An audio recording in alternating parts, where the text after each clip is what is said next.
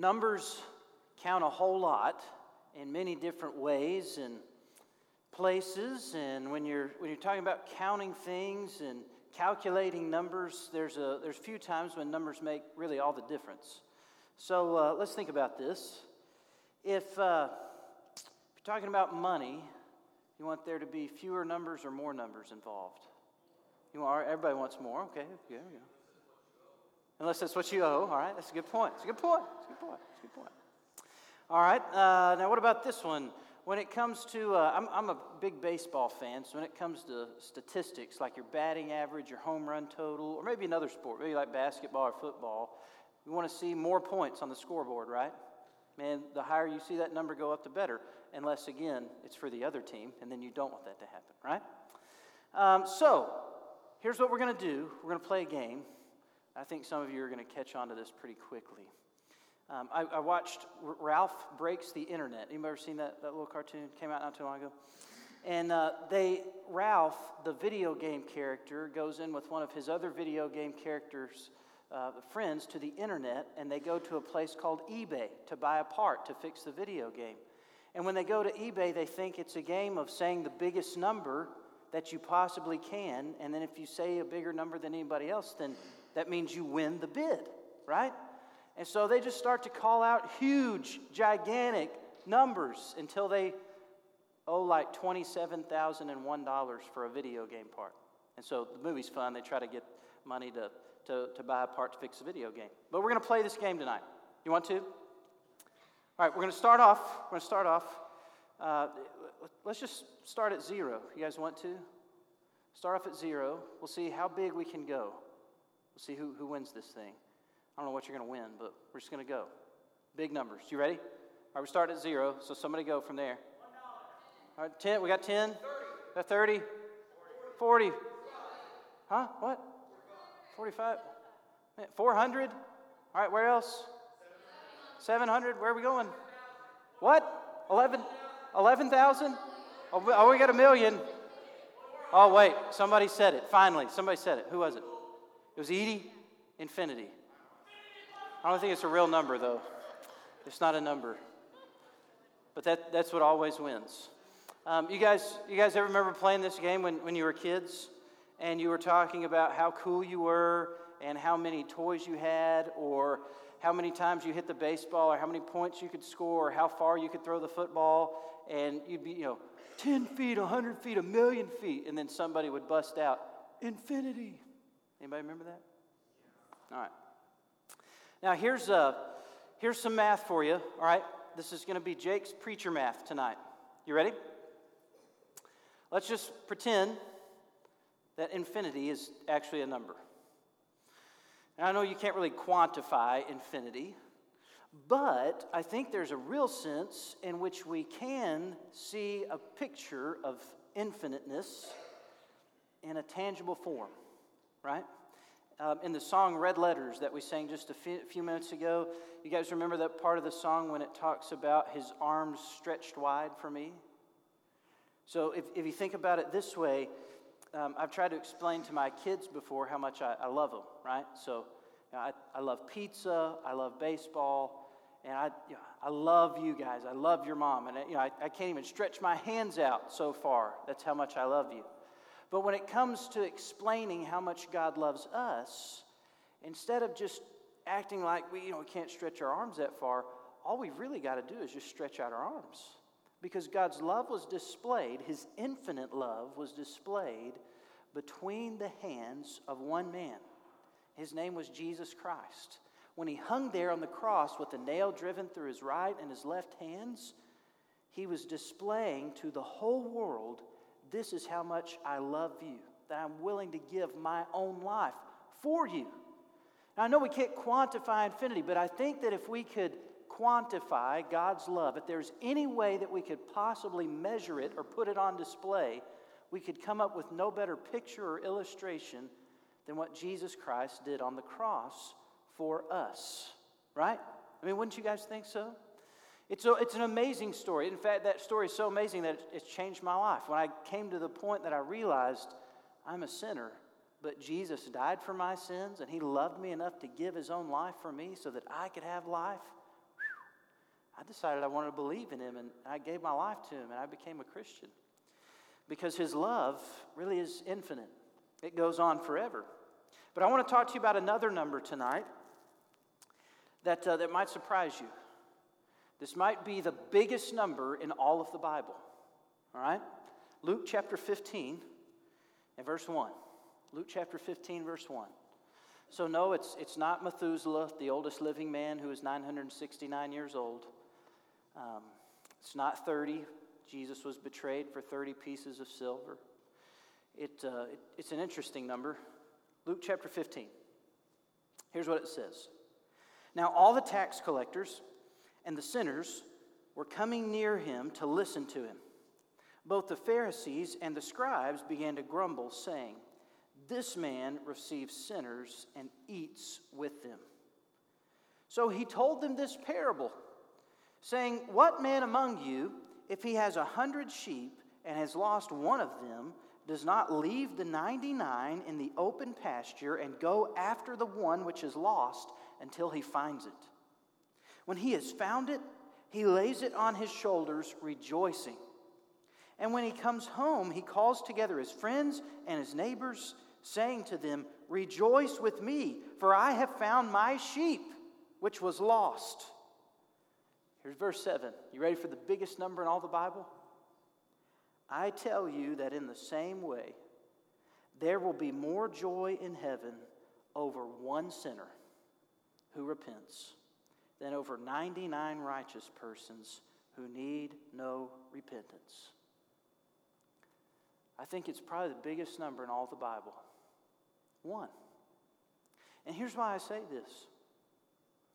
Jesus was talking with a bunch of religious folks. We would call them church people if they were around in our day and time. These church people really weren't part of churches. They were part of synagogues, and they were part of Jewish beliefs. The Jews believed in one true God. But for some reason, these religious people, Pharisees, scribes, Sadducees, priests, rabbis, kind of got in their minds that at times they were more important than other people around them. And at times they thought of themselves as a group as the people that God loved and didn't like all these other people.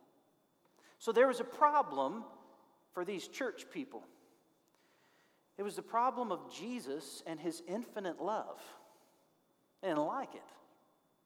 In fact, you'll notice why they're grumbling and why they don't like Jesus. In verses 1 and 2 of the verses I just read, it goes something like this.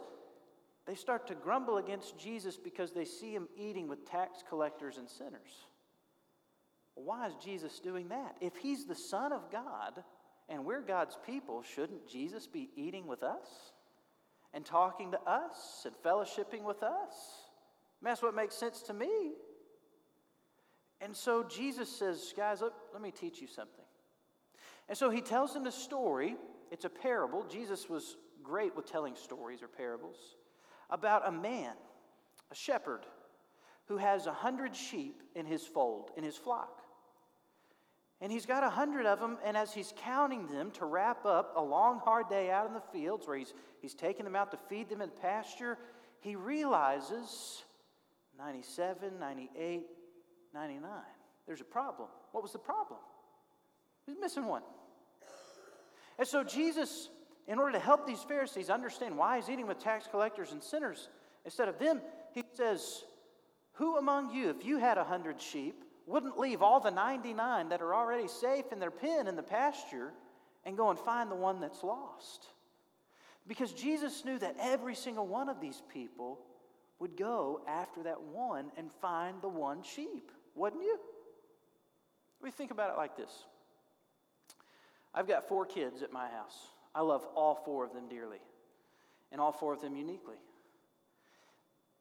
At the time that this story happened, however, we only had 3 children. Some of you remember this. This happened on a Sunday morning. I'm going to tell you this story. You ready? It went something like this. We're at home getting ready for church, and I left a few minutes early because I had to come over here and talk to a few people and get a few things ready for church that day. So Stephanie, which we live right across the street over there from the church. Most of you know that. Stephanie was still getting ready and was still helping the kids get ready. Well, our littlest one at the time, his name's Branch. Who hasn't met Branch?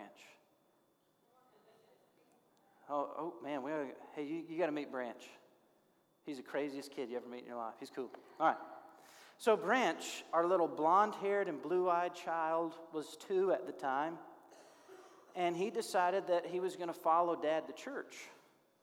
But I had already been gone for a few minutes, and he apparently just figured out how to open the door, the front door of the house. So he opened the door and he's walked on out. Of course, I didn't know. I wasn't home. I didn't hear this story till later on. But Stephanie told me what happened. She starts calling Branch's name to find him to bring him to church. There's no Branch. So Mally Grace and Mordecai, my 2 older children, are there at the house, and they're getting ready, and they all start looking for Branch. Where's Branch? Where's Branch? Where's Branch? Nobody knows. So what do you think my wife did? Do you think that she said, you know what? We've got 3 kids, but 2 of them are here. I'll just stay inside with these 2. Who cares about Branch? Is that what she did? No. Yeah, right, man. She went outside in the driveway. She stood there because she really didn't know what to do. But what do you think the one thing on her mind was? Branch. Where is it? We've got to get him back. It was wonderful about that time. These folks named Jeff and Kelly Yates came by. And so my 2-year-old was picked up by the sheriff that day. It was wonderful. It was wonderful. He didn't go to jail. But Kelly was holding him in her lap, and they come and they pull in front of the road in front of the house. And Stephanie said, there's little Branch's head just bopping up and down the window. He's kind of scared, but he was Branch. He was having fun too. So he got dropped off there at the house. What do you think happened when Stephanie saw that it was him? Do you think that she took him inside and spanked him 800 times because he'd run off? What do you think she did? What do you think she did? She gave him the biggest hug he'd ever had in his life. I mean, she was so excited, so happy that he was now found that she was crying. She was talking to him about how you don't need to ever run off again or run away. But she was more joy-filled and more excited about the one child who had been found and saved from who knows what than about the other 2 who were in the house. Did that mean that she loved the other 2 children in the house less? No way. She just knew that one was in danger. You see, all of a sudden that morning, 3 wasn't the most important number in the world. Or 100 and whatever people that we had at church for worship that morning wasn't the most important number in the world. What was the most important number? 1. Because this was our child. We need to protect him. We need to guard him. We need to find him. We need to keep him safe. We need to bring him back home. When Jesus was trying to talk to these Pharisees, these religious leaders, these church folks, about why he was loving these tax collectors and sinners, he was trying to get this point across. You guys already know God.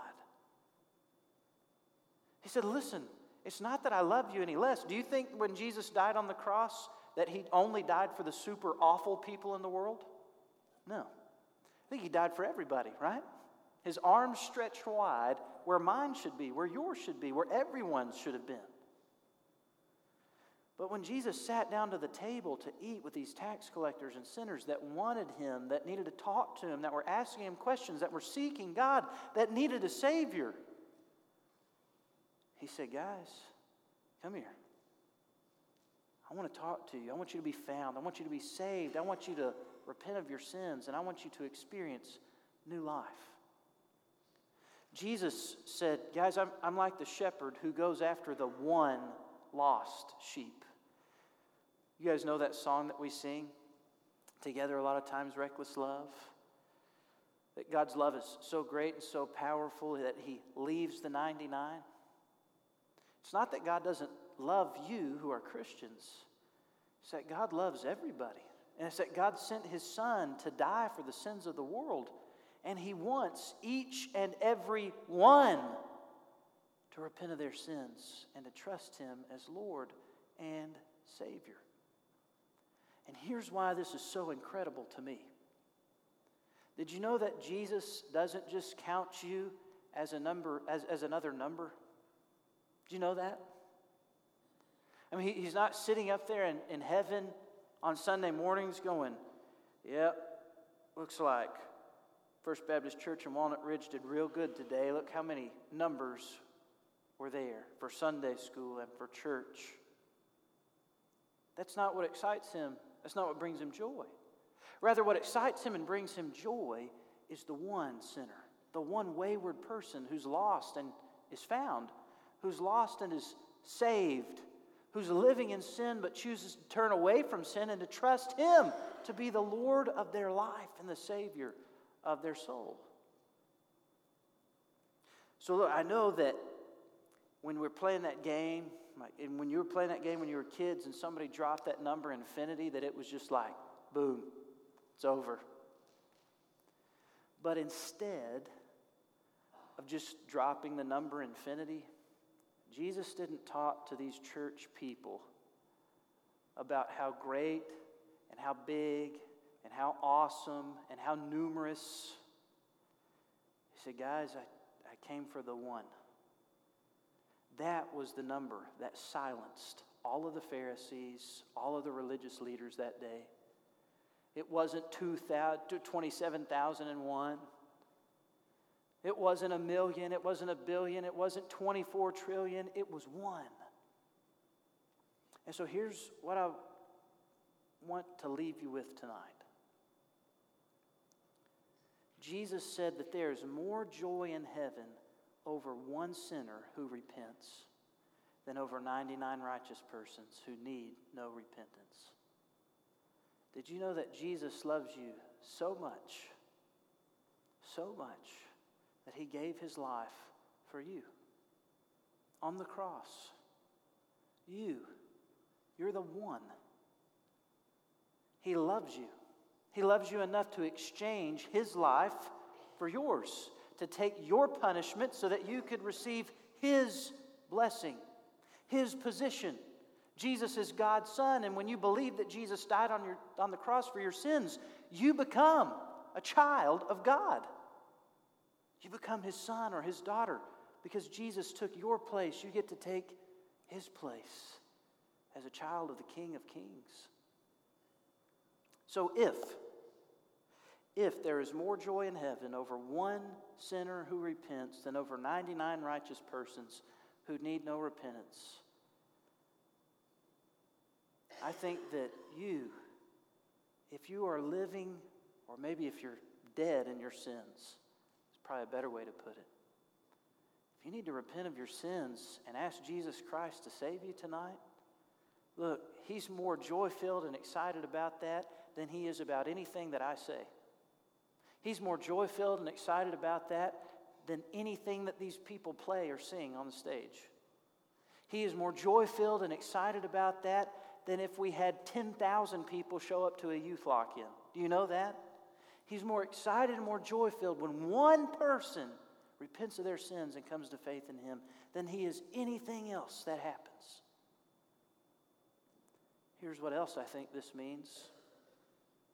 For those of you who've been saved from your sins, I think it means for you and for me that we need to get the focus and attention off of ourselves and onto the people around us. I mean, look, if Jesus gets more joy out of seeing one sinner saved, one sinner repenting of their sins and trusting Him than He does anything else, wouldn't it make sense if you and if me found one person that we could love, one person that we could pray for daily, one person that we could be inviting to church, one person that we could be talking to Jesus about? Just one. Look, I'm not asking you to go out and stand in the courtyard on Monday morning next week when you get back after spring break and preach for 30 minutes. I'm telling you to find one friend that sits in class and talk to him about Jesus. I'm asking you to find one person at work that doesn't go to church and say, hey, we're not working Sunday. You want to come with me? Here's what we do. I'll bring you to class. You're going to have some of Miss Vicky's homemade cinnamon rolls for Sunday school. It'll be great. Come with me. I'm talking to you about one person in your family that you can pray for every day because they don't know Jesus. pray that God would work in their heart and in their life. If Jesus is more excited, more joy-filled about that one person, then why don't we get excited about reaching out to that one person? One. Who is your one? Your one person that you're going to love, that you're going to pray for every day, that you're going to invite to church, that you're going to talk to Jesus about. Who's your one person? Would you bow your heads and close your eyes with me? God, we thank you so much for this time together tonight. Lord, we thank you for your infinite love that was displayed to us on the cross of Calvary. God, that you stretched out your arms wide to embrace a world full of sinners. In your perfect holiness, you came to live in a world that is filled with sin, filled up to the brim with evil. God, so much evil that the very people for whom Jesus came were the very ones who crucified him on the cross. Lord, I pray if there's someone here tonight who does not know you, who hasn't repented of their sins and trusted you to save them, God, I pray that tonight they would be found. God, I pray that as you're seeking their heart, God, that they wouldn't be distracted by what people are doing around them. God, that they wouldn't be intimidated by what others will think about them, but God, that they would just come to you. They'd be found, that they'd be saved. Lord, I pray for those of us here in this room tonight that do know you. I pray that you would get our hearts in tune with yours, that we would care about each and every one. Lord, that we'd have one person on our heart and on our mind that we can love, that we can pray for, that we can invite to church and share the gospel with. God, we thank you for loving each and every one of us. And it's in the one holy, high name of Jesus that we pray.